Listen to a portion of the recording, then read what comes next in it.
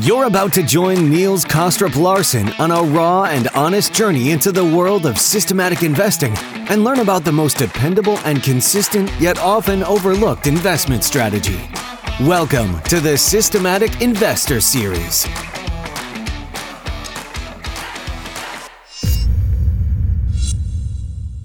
Welcome back to this week's edition of the Systematic Investor Series with Richard Brennan and I, Niels Kostrup-Larsen, where each week we take the pulse of the global market through the lens of a rules-based investor. Rich, it is wonderful to be back with you this week. How are things down under in the nice summer warm weather? Hopefully? Yes, very good, Niels. The occasional cyclone comes and visits us, and it is very balmy, hot weather at the moment, so the fans are all working overtime, but it's quite pleasant down here. If you want a touch of sun, come over and visit us. Yes, well, we certainly would like some sun at this time of the year, but not sure I can quite make it to Australia right now. Anyways, another time, I'm sure. We do have a very full plate today, to say the least, in terms of things that we haven't really talked about a lot, which I find it very interesting. You would think after all these episodes and conversation, we would have covered everything. I think these topics that we found, and in particular you found, are actually a little bit different. So I'm excited about that. But before we get into all of this, I'm always curious, because there is usually a couple of months in between we speak, kind of what's been on your radar? What have you come across? Anything interesting from our industry or wherever? Well, after 2023 sort of break-even result for the year, I wasn't really expecting such a glorious January and February for these emerging trend environments. So things are rocketing away, and the battleship's full guns blazing at the moment, doing very well. And so you're very happy with the trending environment at the moment, Niels. And look, I've got to congratulate you and Dunn, because I've glimpsed your performance over January and February, and it's pretty stunning. I won't reveal what the level is, but it's very impressive, and a big congratulations to you and the team at Dunn. Well, it's still early days, and as you know, we always refrain from talking about specific performance, but I appreciate the comment, of course. But I think you came across an article that you wanted to talk about, which kind of alludes a little bit to about 2024 performance for these type of strategies. Yes, so it was an article I picked up from Hedge Nordic, and it was where RPM, Risk and Portfolio Management, had their prognosis about what 2024 would bring in terms of trend following opportunities. And I just noticed that the article, I think, was prepared in December. And their prediction or their outlook for 2024 was quite sultry, based on their economic indicators and the narrative that was occurring at that time.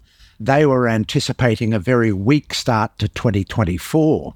And, I just wanted to raise this as a bit of a critique, because if there's one thing that a trend follower does is they don't predict. And this is because the strategies that we deploy, they're adaptive in nature and they're opportunistic in nature, and they exploit when markets change and have these significant events. So the whole basis of a trend following outlook is not to predict and just capitalize on the market trends when they present themselves with our diversified portfolios. So I tend to think that there's a lesson in this for all of those out there that make predictive stances about what trend following is going to bring in another year's time.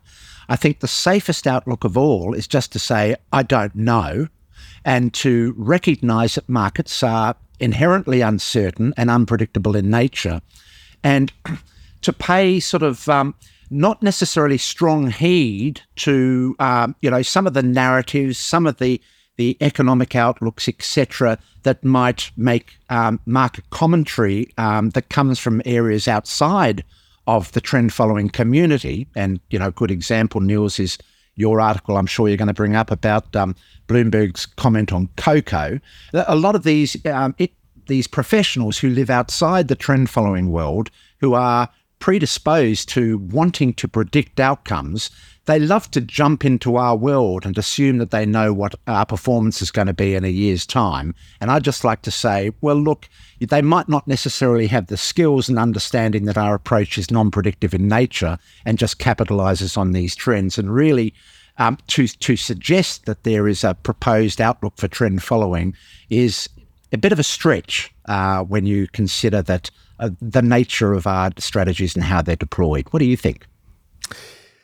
So I think, first of all, I think you're right in the sense that a lot of people like to predict the outlook for trend following, including potential investors trying to time it, including current investors trying to improve a little bit on the return, which rarely works.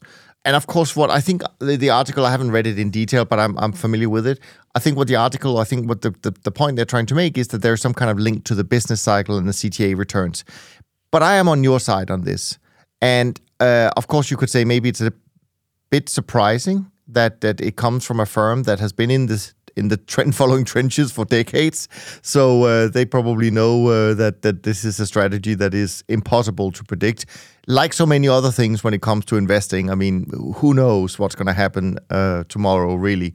So yes, I mean, if there's one thing I dream of in this in my job is if people would start seeing the value of just having trend following in the portfolio and seeing the benefits that it brings instead of trying to look at it as something that they can, quote unquote, just make money on.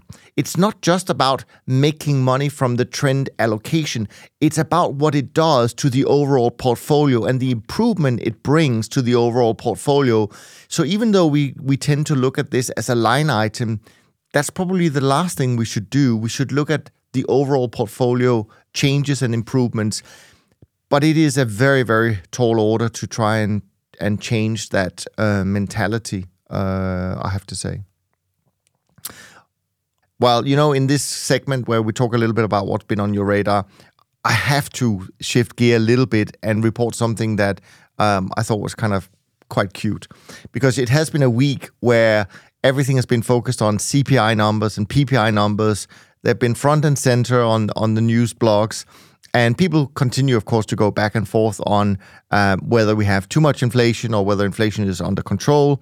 So I thought it was very refreshing to read in the Wall Street Journal that in order to find out whether we have inflation or not, all we have to do is to look to the tooth fairy. Because the Wall Street Journal reported this week that the tooth fairy is paying an average of $6.23 per month, or per tooth, I should say, per tooth, up from $5.36 a year earlier. That's a 16% inflation rate.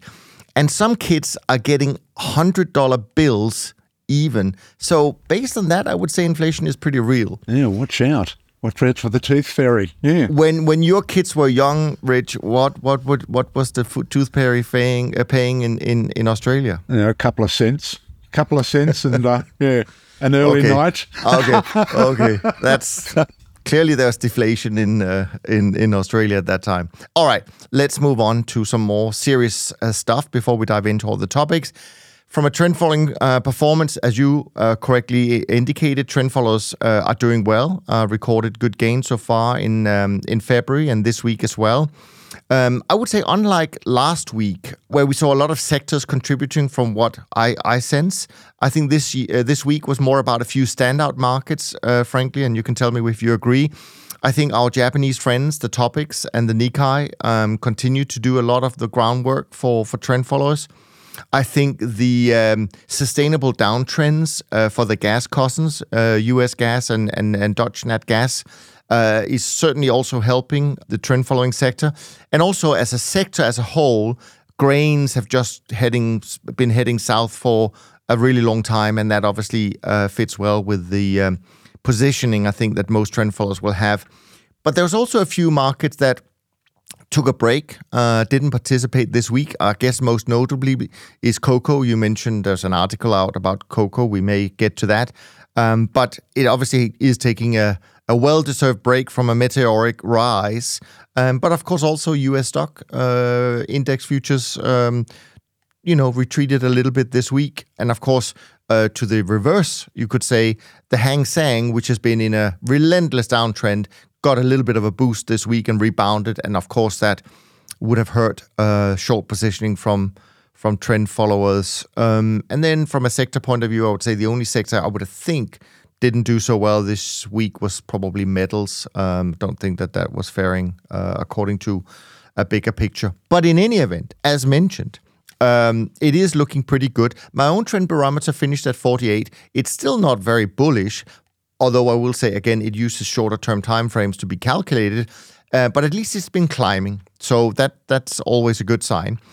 These numbers are as of Thursday night. I think yesterday, Friday, was a down day for most CTAs, I would imagine. But as it stands, as of Thursday, the BTOP 50 index is up almost 4% and up a bit more than 5% for the year. SocGen Trend up a little bit more than 4% for the month, up 5.25% for the year. SocGen Trend, a strong month, up 5.5%, up 6.7% for the year.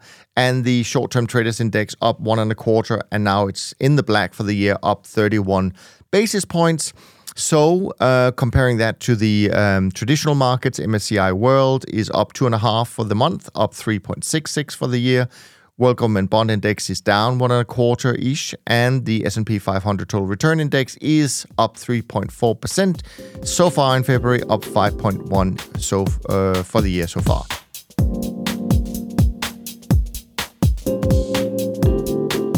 Enough about that. Before we get to the topics, Rich, there was one question that came in from Mark, which I thought you would be a perfect person to give a view on. Mark writes, equities have tremendous upward drift due in part to innovation and value creation by each company. Historically, bull markets last about 4 times longer than bear markets. Government intervention almost always favors the Wall Street whenever there is trouble, plus trend followers want to capture that right tail skew, whereas returns from shorting a stock is capped at 100%. I understand that trend followers do not try to predict the future and that a crash can be right around the corner, but given the bias upwards in the long term, should trend followers size long and short positions the same? Should they even bother with shorting stocks with such risk reward? So, what do you think? Well, they're very good points raised, and if I was considering trend following on stocks alone, yes, there's a lot of good points in there that are valid. I certainly know that the regulators do step in a market crisis with stocks where they might prevent short selling. And a lot of the points he raised are valid, and the long bias in stocks is valid as well, because there's this natural sort of what they call an absorbing barrier at zero, which means that the upside potential is potentially infinite, but the downside potential ultimately butts its head against the zero line. But, there are certain things that can be done to accommodate that. For instance, some people have suggested that as you're shorting stocks, you could be looking at that absorbing barrier and raising your position size to accommodate a tail event in the short side, recognizing that it's only got a finite duration down to zero. But look, to be perfectly honest with you, I'm not a specialist in this area because I don't trade individual stocks. Unlike, say, Jerry, I trade indexes. One day, I might get into individual stocks. So perhaps Jerry's in a better position to respond to a comment like that. But what I'd like to say is that equities themselves in my total portfolio represent a small portion of the asset classes represented by my portfolio, maybe 1/6 the portfolio itself. And I find that having long and short properties is not simply a determination based on equities alone. It's about how those long and short properties of equities actually assist other aspects of the portfolio. So I find, for instance, that having short positions on my indexes that I trade with my portfolio actually do give me correlation improvements on my overall portfolio. So it's not just a decision based on performance, it's a decision made on other factors that might not necessarily just be due to the long bias that's in the stocks. The short and the long provide more degrees of correlation reduction in your portfolio than purely a long bias of equities in your portfolio. So that's probably the thing that would be on my mind, is that would I lose those properties if I was long only in my equities? It would be tempting because of the reasons that the questioner has said. There's very valid reasons, but the reason why I've stood firm and held on to my short positions in indexes is because of the overall improvements I tend to find in my overall portfolio by virtue of trading long and short my indexes. Well, first of all, I agree completely. Again, it goes back to the same point about why you should include managed futures or trend following in a portfolio. You need to look at the overall picture, not specific small line items. So I agree with that. I also want to just remind Mark that, yes, actually you could say the same about probably most markets that we trade, that if we did an analysis of the long-sided trades and the short-sided trades, the long-sided trades would do better. It doesn't change the fact that markets sometimes take some big hits. In the last year, natural gas is down 53%. I mean, that's a nice downtrend. We know the grains are down somewhere between 30 and 35%. That's a nice downtrend. And of course, we know from history that the NASDAQ in the last 20 years or so, 20 years plus, was down 87%. So it doesn't mean that it's going to work all the time, but it just means that sometimes it's really important to have. And as long as we can, as an industry, deliver solid returns, including the shorts, and therefore also provide potentially a bit more profit opportunity when people most need it, because we know a lot of people are long only in their equity book, then I think it's fine. And we have to be careful with this thing about trying to over-optimize. As soon as we see something in the portfolio we don't like, or in a model we don't like, it's very tempting to just remove it without realizing that since we don't know the future, that could have a devastating effect going forward, even if it looks good in a back test. So lots of things to consider, but it is a very, very relevant question that Mark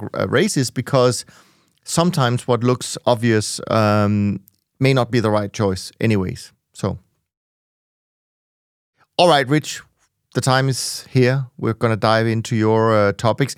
And when I said in the introduction that this is something we haven't talked about, I was kind of surprised when you brought it up and saying, yeah, let's talk about this, because it's a very relevant question that we are often faced with in our discussions with clients, because at the end of the day, a lot of their work is going to look at how individual managers perform vis-a-vis a benchmark. And of course, ideally, they want to find managers who outperform the benchmarks. So yes, we're going to be talking about that to begin with. We are going to talk about how a disciplined approach to diversified trend following can lead to surpassing market averages simply through the adoption of a process that favors survival over performance. And that, I think, are some very important words that you've put in this description of the topic. Then we'll dive into other topics later on, but let's just kick off with this and see where we go. All right, Niels. So here we go. So the question is, why is it so hard for fund managers to exceed their benchmarks? And what I'd like to talk about is a good example is the SPIVA reports, which report on the American mutual fund industry. And they look at the performance of the managers over fairly long-term timeframes, and they see how well they perform against their benchmarks that they're responding to. So what you find in the SPIVA reports is that about between 75% and up to 90% of managers fail to exceed the benchmarks set by the industry. And a good benchmark, for instance, might be the S&P 500 performance. That's a typical benchmark that's used for these fund managers. And a lot of people say to themselves, well, these managers are meant to be skilled managers. Why is it so difficult that they're not exceeding those benchmarks based on their level of skill? What is the reason for this underperformance? And this is a really important question, because in this discussion today, Niels, we're going to actually see how hard it is to achieve those benchmarks, and then a process that we can apply to do so. And the first thing you've got to understand when you're looking at these benchmarks, like the S&P 500, or a benchmark can effectively be any level of price of any market. We could use the performance of cocoa as a benchmark. We could use the performance of the S&P 500, whatever. What we're doing there is we're taking a snapshot in time of the collective actions of all of the participants at that point in time that influence price at that point in time. So when we look at the level of a benchmark like the S&P 500, it's attributed to two things. One is the capitalization of the companies that are in the index, but also it's the price of the constituent companies that reside in that index. So when we simplify that, we see that really the state of a market at any point in time is a representation of price of that market at any point in time. And that level of price is a result of the collective actions, the buying and selling decisions and the quantum of those decisions at any point in time. And it's an average of all of the collective actions of those participants at that point in time. So that's a form of average. And that's the average that's set in place with these benchmark indices, the S&P 500, the performance of the Nikkei, the performance of the FTSE, all of these benchmarks that these fund managers are trying to do is based on basically a sequence of snapshots of the collective participation at instants in time. And what we find is that average that's produced is significantly different to the average that's produced by the collective activities of participants over the course of time. And a way to understand this is think of this analogy. Think of, let's say we put all of our fund managers in a 1,000-kilometre marathon race, a massive marathon race. And they all started at the beginning. We had thousands of managers participating. And when they first started that activity, we had this massive participation of all of those managers. But over the course of time, there'd be irrecoverable events occurring to some of those managers. Some might sprain their ankle, some might have a heart attack, some might drop out of the entire race. So as you're progressing over those points of time, the collective participation changes over the course of the marathon. Now, also, the marathon has hills and it has valleys, and it's not a constant level playing field for the entire marathon. There are lots of these instances where risk changes over the course of time. We get periods of uncertainty as they're going up these narrow tracks. We get periods of ease and predictability when they're going across the large tarmac roads. But over the course of that 1,000-kilometre event, the level of participation changes. And if you took a snapshot at instants in time across that entire 1,000-kilometre race, you would get a map of all of the participant activities of the survivors at each instant in time. Now, what that average forgets is that it is not including the collective impact of traders that have dropped out of the race over the course of the race. It's only collecting the impact. It's like a fossilized imprint of a record of survivorship, a record of who has survived, a bit like the fossil record. We know that, we get these instances where we get these fossils preserved at these periods in time, and we make inferences about what the rest of the population were doing at that period of time based on that fossilized imprint. But that's exactly what a benchmark is. It's a fossilized imprint of the collective participation that resides at that instant in time to produce that average or that price level for that particular benchmark. And when we compare that to all of the participants over the entire race or over the entire course of time, we see that the average reflected by the market snapshot is far different to the average of all of the participants' activities over that course of time. And what we find is the average significantly differs from the average of that snapshot in time. And by far the majority of the averages over the course of time are lower than the averages at the instant in time, because they include the impact of people that are dropping out of the races or the participants that are dropping out of the market when they meet risk of ruin, when they have these irrecoverable events in their trading where they suddenly have such a calamitous drawdown that it is very difficult to recover from. So the averages over the course of time is a much better realistic way to assess performance of managers as opposed to the averages at an instant in time, because that only gives you an account of who has survived at those periods in time. So there is a particular average we can use that is a far better average to look at how averages change over a time series, and that's a geometric average. And something such as the compound annual growth rate is such a geometric average. It takes into account the path of returns over the course of time and just doesn't look at an average at a snapshot in time.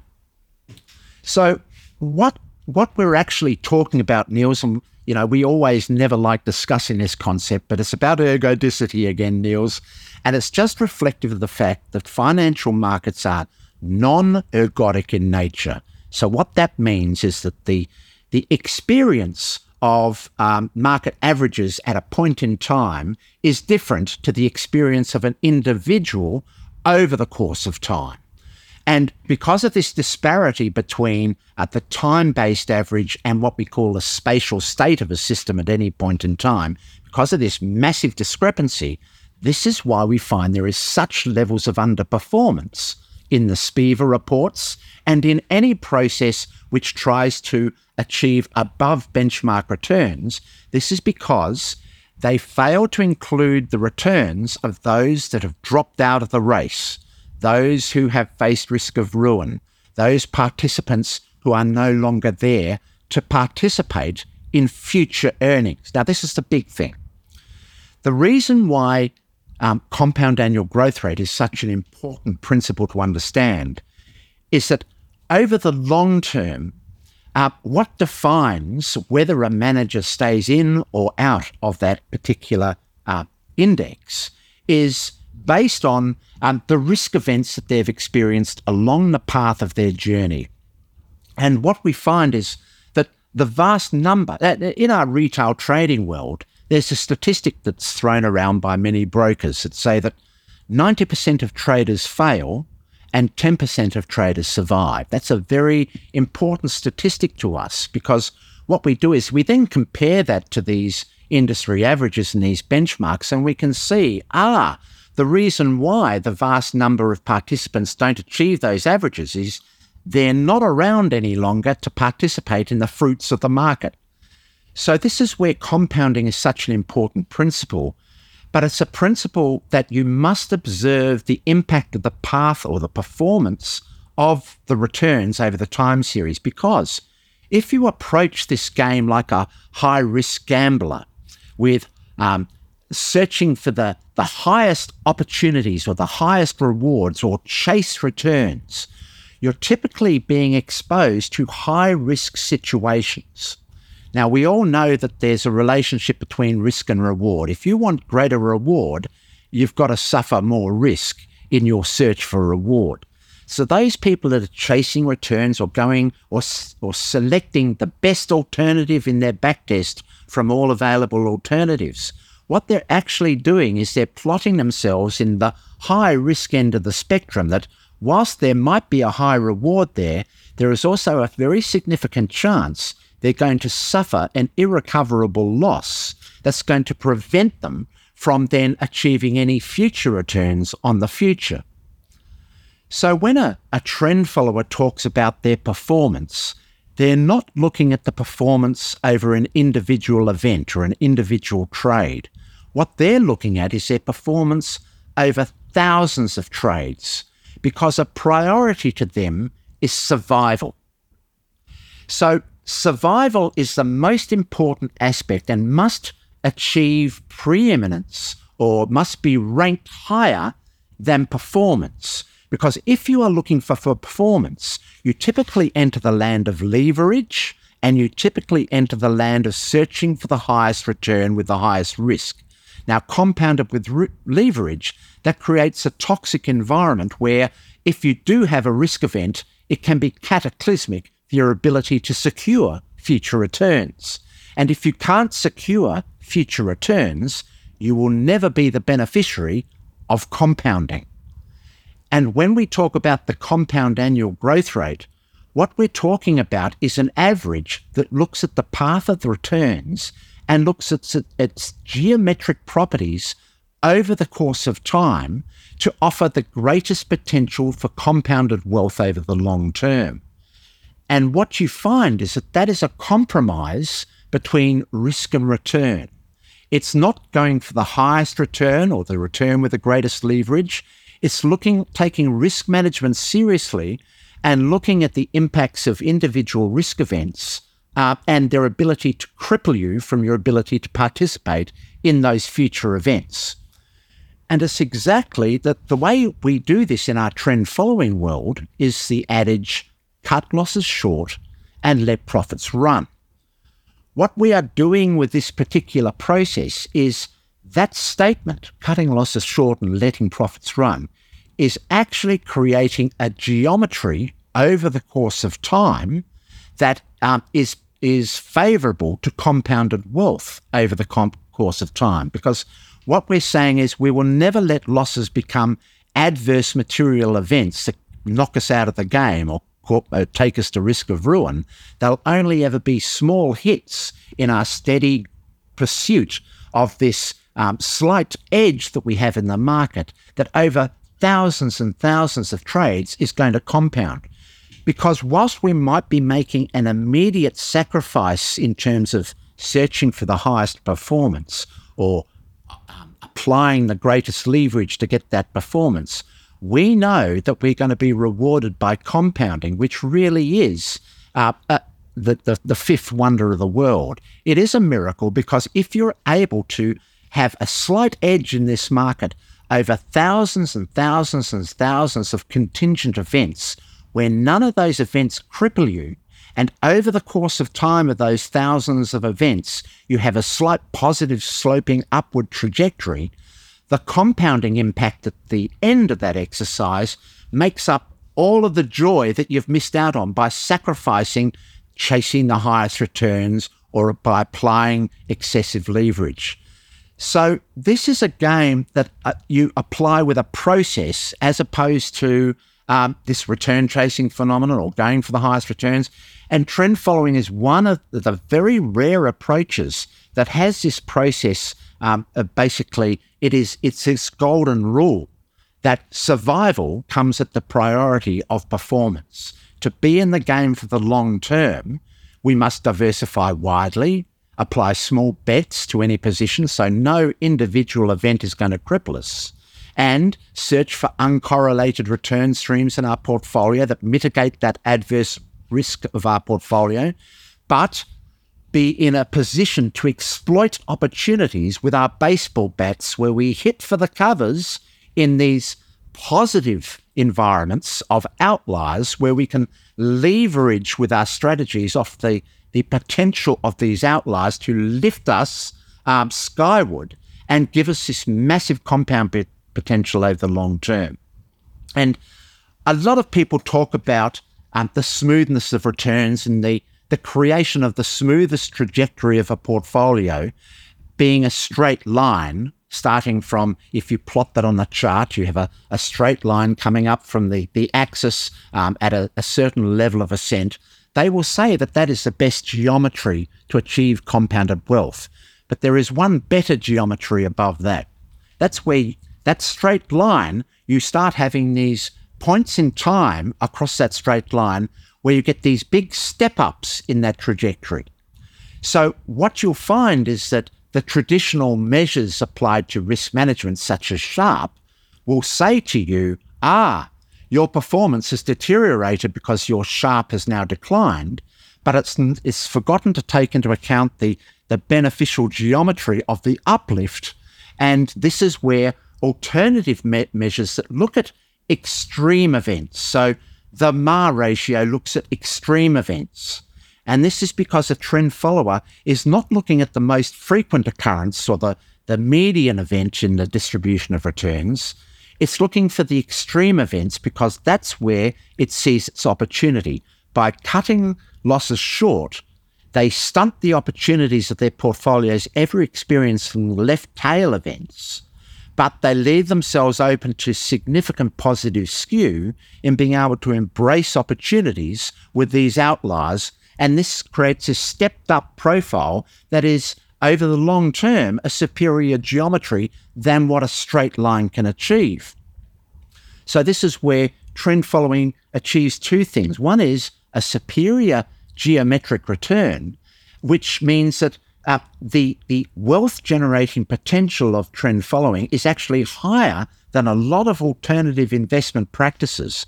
And what these alternative investment practices do is they must necessarily sacrifice the uplift or the returns generated by their portfolio to smooth their portfolio, and that compromises their long-term geometric growth because of the fact that they've diluted their uplift potential. They might have achieved a very smooth ride, but they've compromised that uplift potential.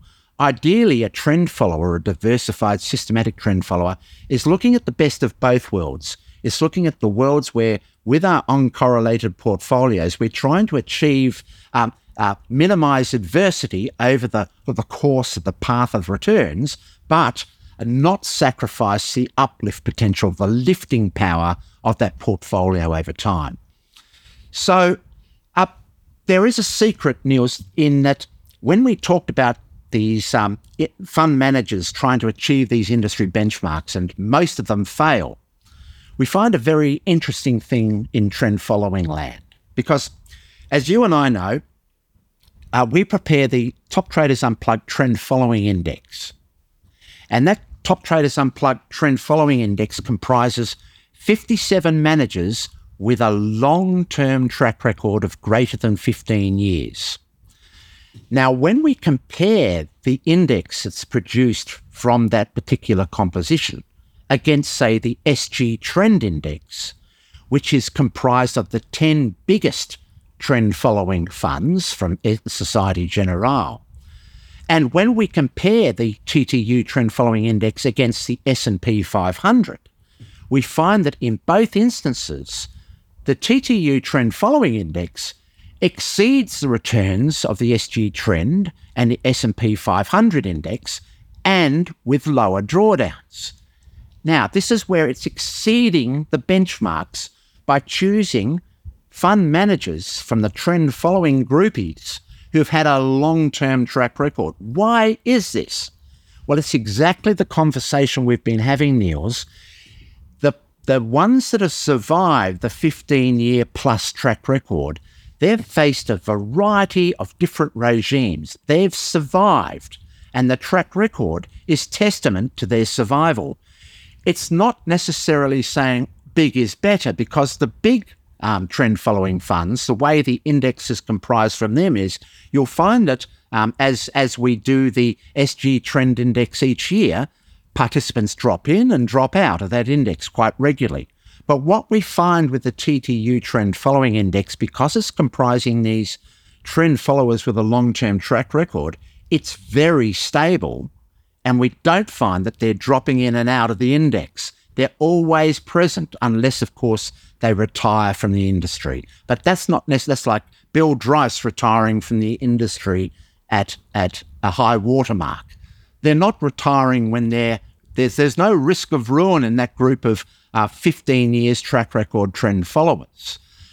So what we're finding is that because they've been alive for so long, the average that they're achieving includes the geometric properties of compounding, which lifts them above the market average when you're taking a static snapshot at a point in time. And it's a very interesting effect. And this, therefore, comes to the central argument, Niels, and why you and I created this TTU trend following index is because we recognize that the ultimate risk metric to apply to assess the performance of a fund manager is the validated track record. This actually gives a real definitive reason. They have survived, they have benefited from compounding, that compounded wealth has grown their levels of average above the market average, and that's why we see these performance returns playing out as they do. So that's enough for the moment. What do you think? No, I mean, a great explanation, very important point. Again, of course, what you're really saying is that for investors who sit and analyze and try to put together a portfolio of managers, they will often, for human reasons, of course, focus on the wrong thing, namely creating something that is as stable as possible. So it's almost like a double whammy. I mean, trend following in itself is difficult. We know that. Buying high, selling lows, it goes against every bone in your body that says you should buy low and sell high. Yet buying high and selling higher and so on and so forth actually is something that works and has worked for many decades.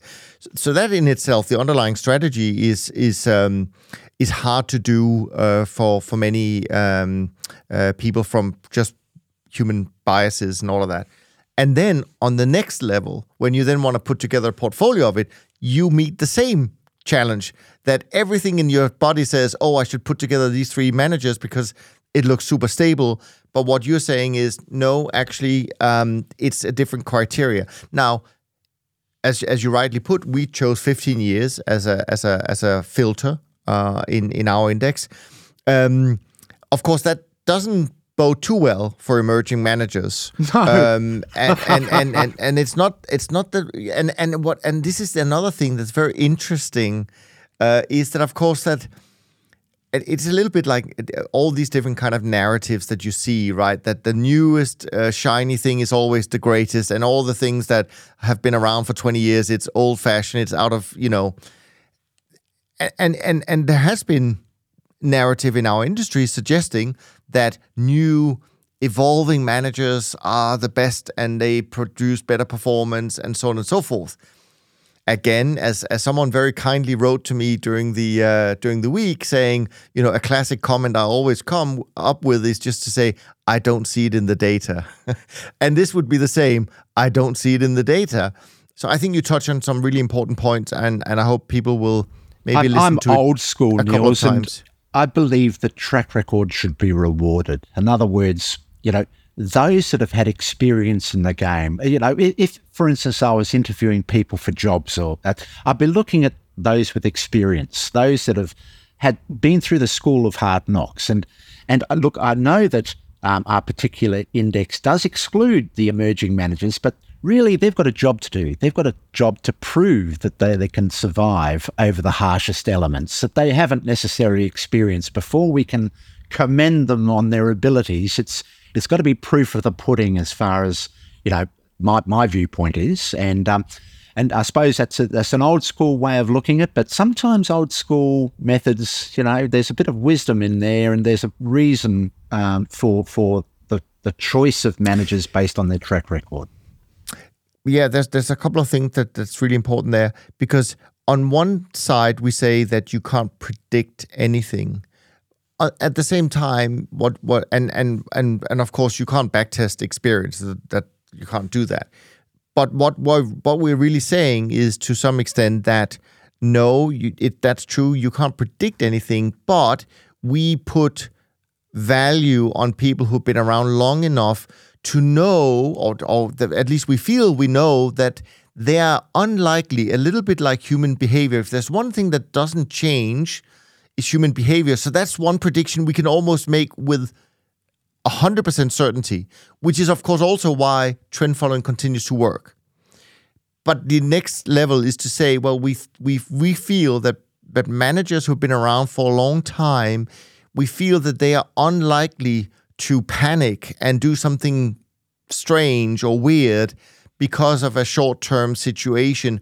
And that's really what we are, quote unquote, predicting. And that's what we put value to by putting a filter on saying we only want to really consider managers that have been around for a fair amount of time.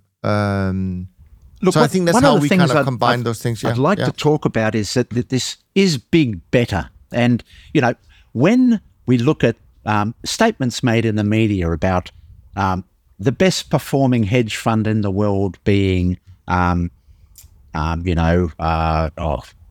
Citadel. Well, no, I was thinking of the fund. You know. Renaissance Technologies. Yeah. Well, no, I was thinking of Ray Dalio, Bridgewater and Associates. Bridgewater. Okay. So you know they talk about the world-class returns delivered by Bridgewater and Associates, and of course, you know, Berkshire Hathaway is presented in here, etc. But I always wonder about that because when I compare their long-term track records against the best in our industry of trend following, I find that they're not nearly as good.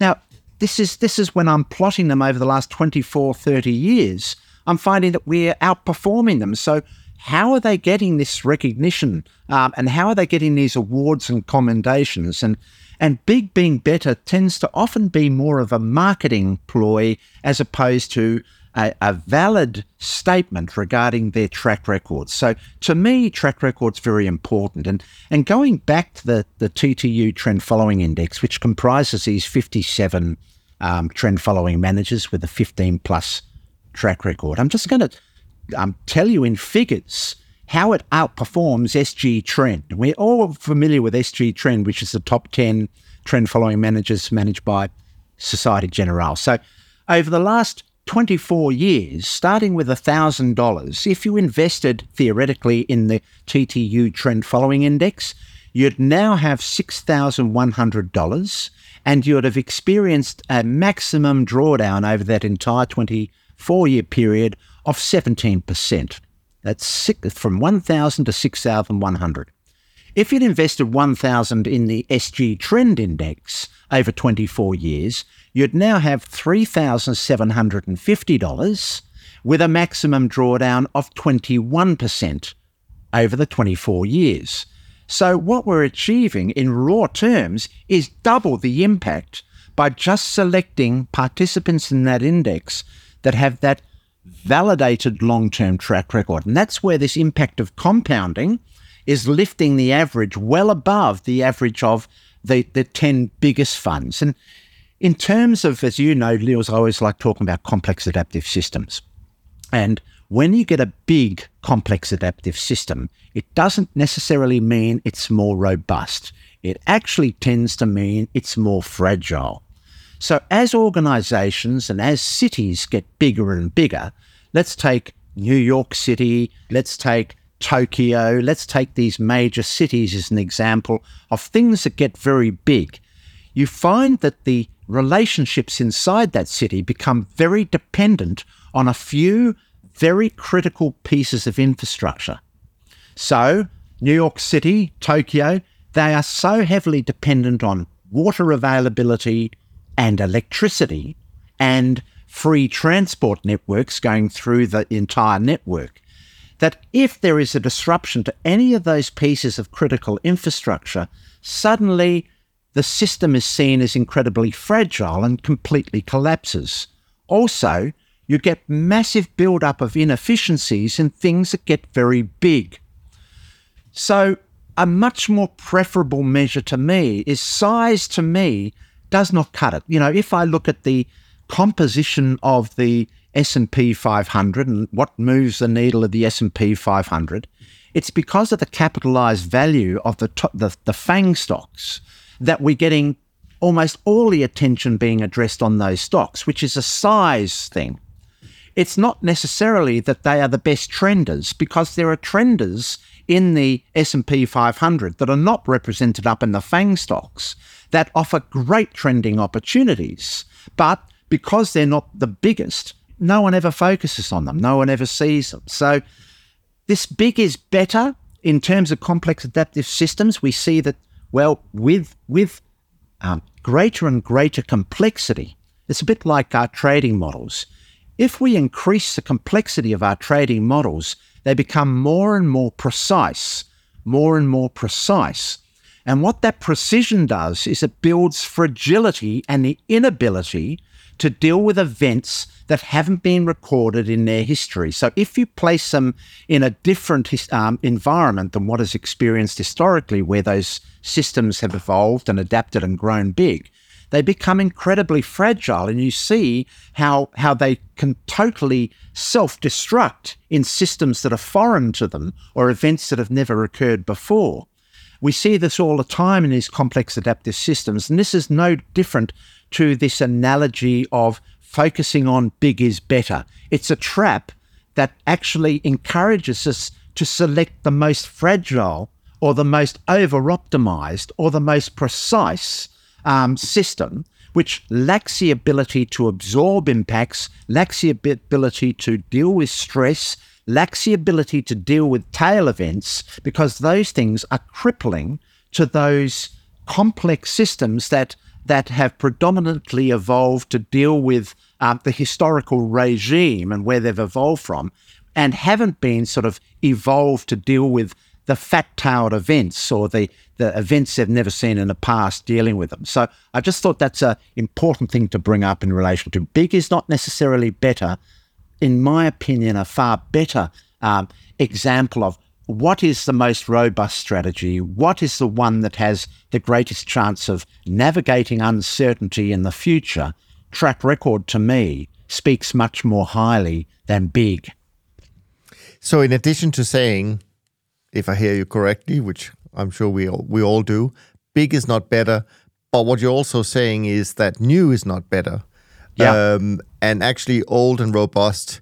So essentially what you're saying is that what you should look for is a manager that's been around for 5 decades, but doesn't have $10 billion under management. And all I would say is I can certainly think of one.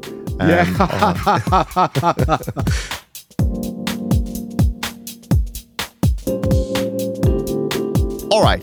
We have still maybe another 10 minutes, Rich, but we had so many topics we could go with. First of all, let me just say before I forget, if people are listening to us today saying, what on earth is this TTU trend following index? Where do I find it? You should just go to the Top Traders Unplugged website and then read the monthly report that Rich and I produce.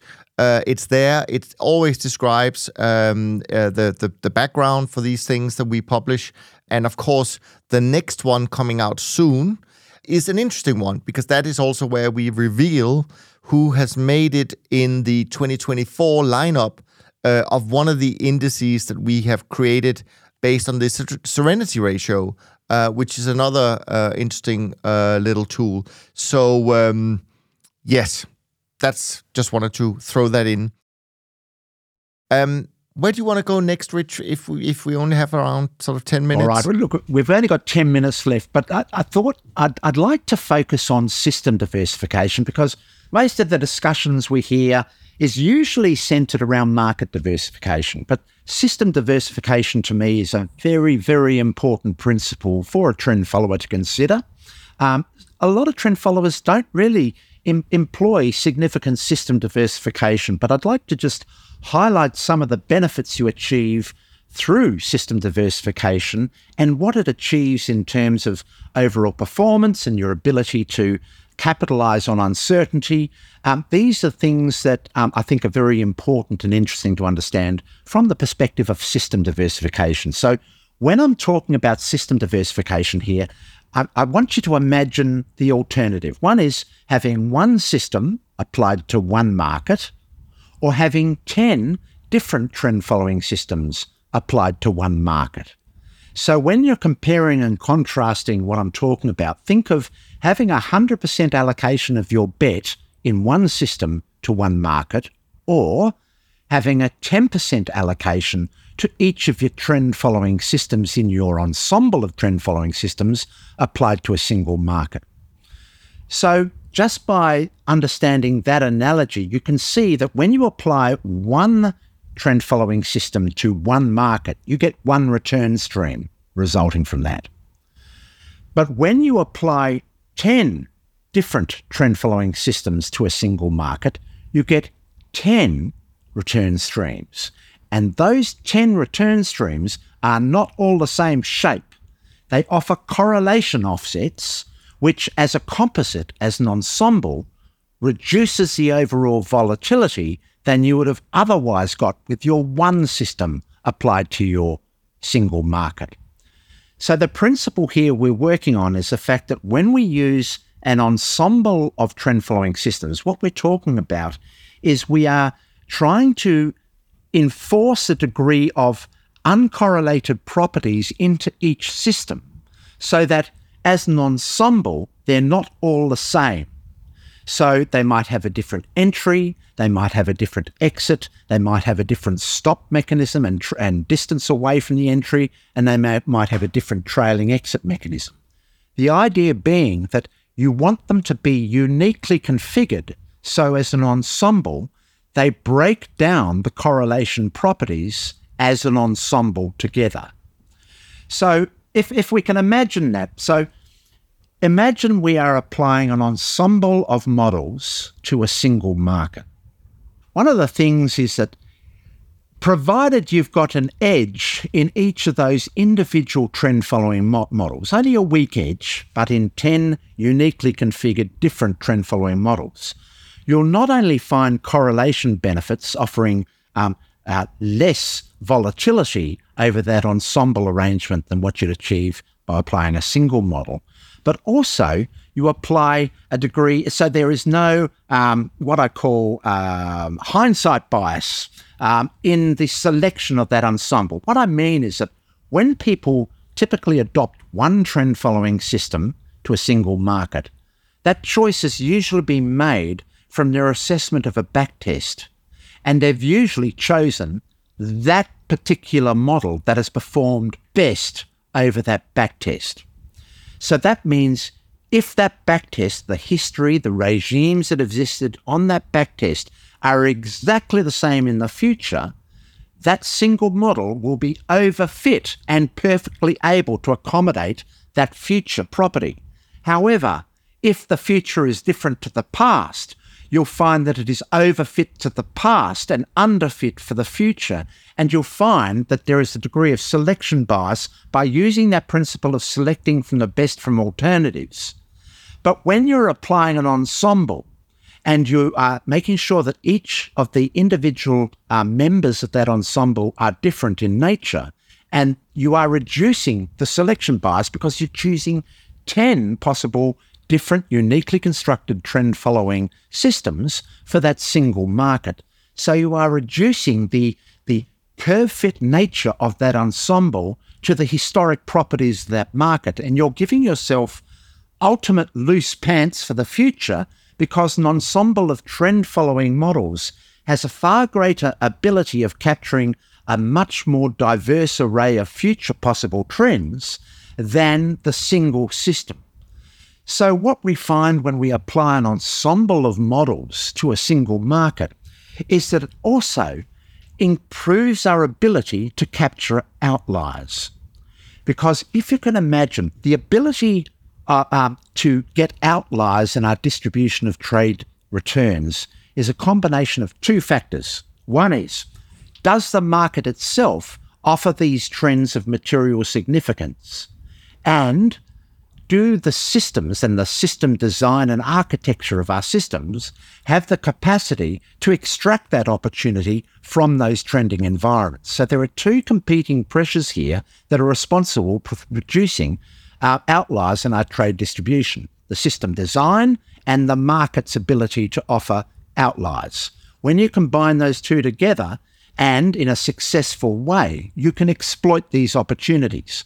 So with an ensemble of trend-following models, you've got a far greater ability to exploit these opportunities because a single system design, when applied in a fairly chaotic environment, like out in the tail regions where we're getting these huge material trends in the market, because of the particular design properties, it can be whipsawed out of that trend or prevented from participating in that trend through a poor entry signal.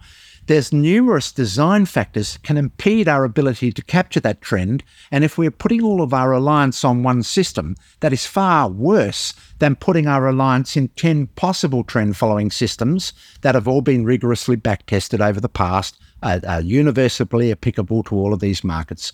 So what you find then is that you are significantly reducing the curve-fit nature of your response, you're capturing outliers, and you're improving the correlation properties, which gives me so many advantages to talk about in terms of system diversification. I'm just thinking, what have I missed? The other thing I've missed is that what I find when we apply an ensemble of trend-following models to a single market, let's say we're actually applying an ensemble of trend-following markets systems to two highly correlated markets like Brent oil and crude oil. Those two markets are correlated in terms of their market. They move in the same way. But when you apply an ensemble of trend-following models to both of those markets, the same ensemble, you'll find that small variations in your system design is sufficient for you to get outliers in one distribution and not in the other. So this is because the system design and the architecture is having a big role in deciding what are going to be outliers in your trade distribution. I told you about the two effects, the market trends and the system design. When you've got these various array or an ensemble of trend-following systems placed into the market, you'll find that it actually deconstructs or it decreases the level of market correlation in terms of your trade results between two highly correlated markets. So that means I can trade highly correlated markets with a degree of confidence with an ensemble, which I can't achieve if I'm trading those two highly correlated markets with a single trend-following model. So what this actually means is that when you apply system ensembles to different markets, it allows you to expand your market diversification because you can include some fairly highly correlated markets now in that new portfolio that's now having an ensemble applied to it.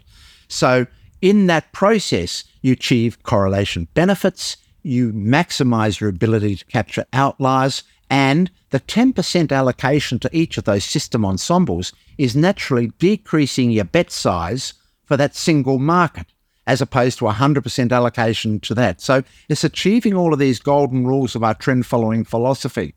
And the last thing I want to say is that when you trade an ensemble of trend-following models to a single market, you'll find that they do not all commit at the same point in a trend. There's a staggered implementation of those trend-following models as they've all got different entries, different exits, different stops, different trailing stops. And you'll find that when markets are generally non-trending in nature, only one or maybe very few of your trend-following models are ever active. All the rest are inactive. However, when markets start to trend, we'll get a staggered implementation of one trend-following model, then a bit later, another trend-following model, another trend-following model.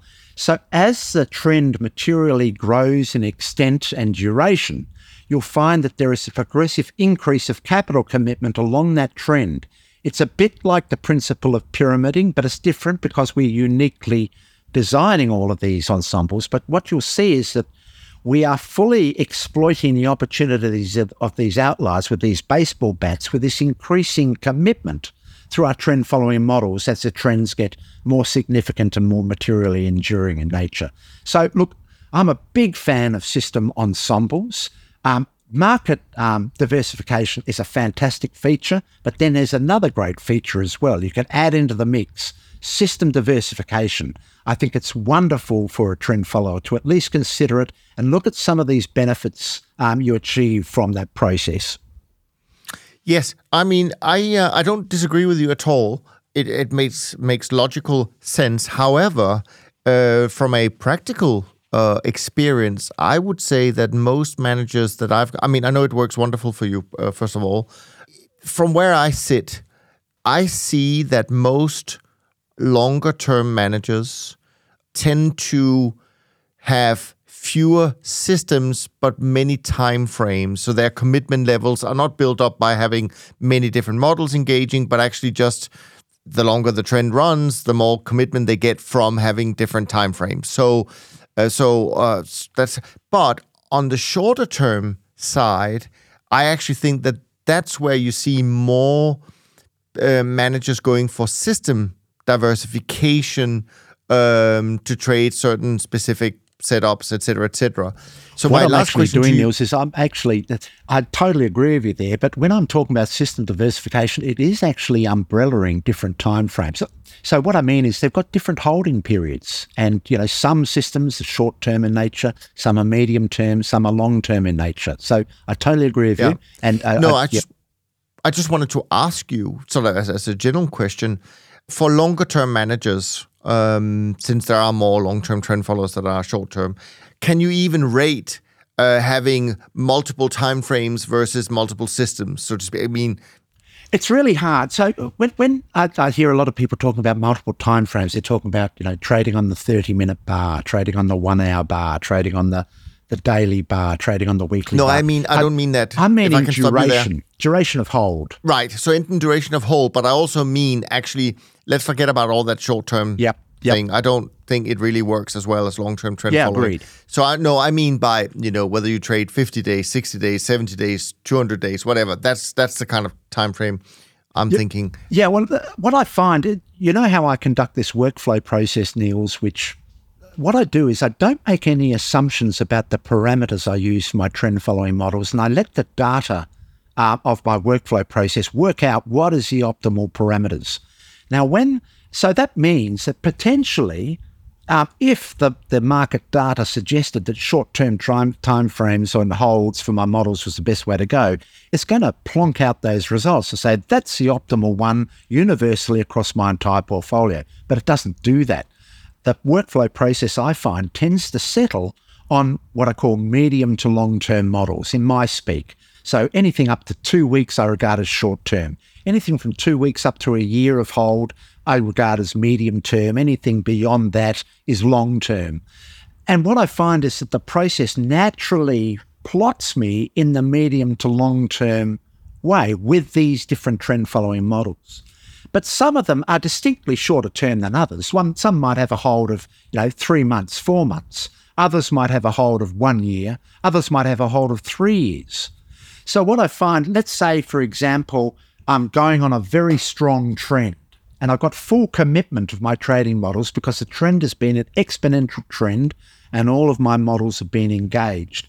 When that trend turns, we actually might find of my collection of ensemble of models, some of those trends being whipped out and they're now going short while the rest of the models are going long.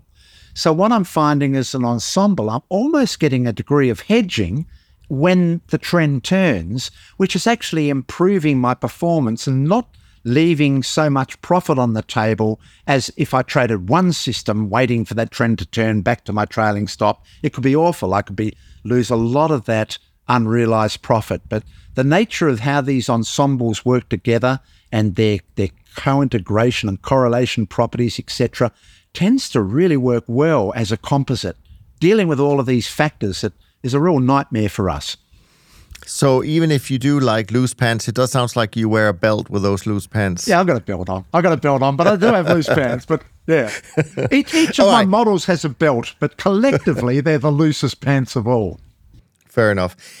Before we leave our conversation today, Rich, I just wanted to mention this article in the Financial Times. Don't even know who wrote it, but the headline, of course, was sensational. And the point of the article was something along the lines that, hedge funds, I'll just read the first few lines. Hedge funds have piled into the cocoa market since the end of last year, so end of 2023, exacerbating a record-breaking surge in price sparked by poor harvest in West Africa. And they later on talk about, speculative traders And then they say here, the wager which has earned bumper profits for trend-following hedge funds in 2024. So clearly they're talking about you and I and all our friends the trend-following space. And I just want to point out, it's completely misleading because most trend followers didn't get long cocoa at the end of 2023. They got long cocoa at the beginning of 2023. So just wanted to point it out that don't believe everything you read in the press when it comes to trend following. They're usually misinformed about how this strategy really works. Yeah, exactly.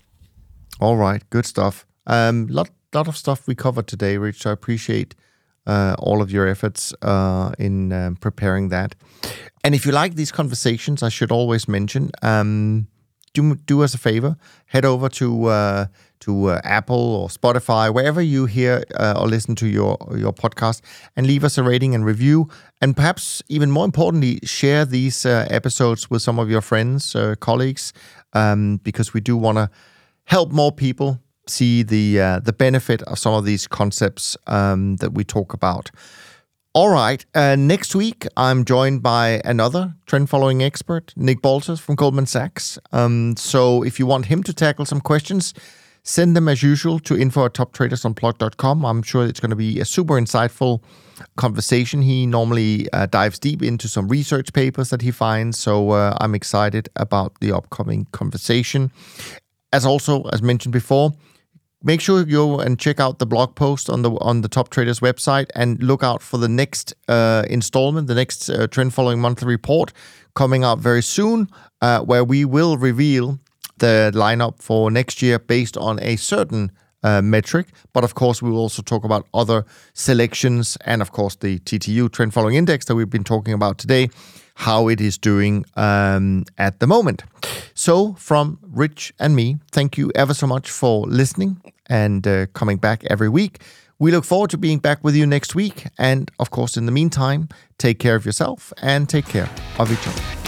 Thanks for listening to the Systematic Investor podcast series. If you enjoy this series, go on over to iTunes and leave an honest rating and review. And be sure to listen to all the other episodes from Top Traders Unplugged. If you have questions about systematic investing, send us an email with the word question in the subject line to info@toptradersunplugged.com and we'll try to get it on the show. And remember, all the discussion that we have about investment performance is about the past, and past performance does not guarantee or even infer anything about future performance. Also understand that there's a significant risk of financial loss with all investment strategies, and you need to request and understand the specific risks from the investment manager about their products before you make investment decisions. Thanks for spending some of your valuable time with us, and we'll see you on the next episode of The Systematic Investor.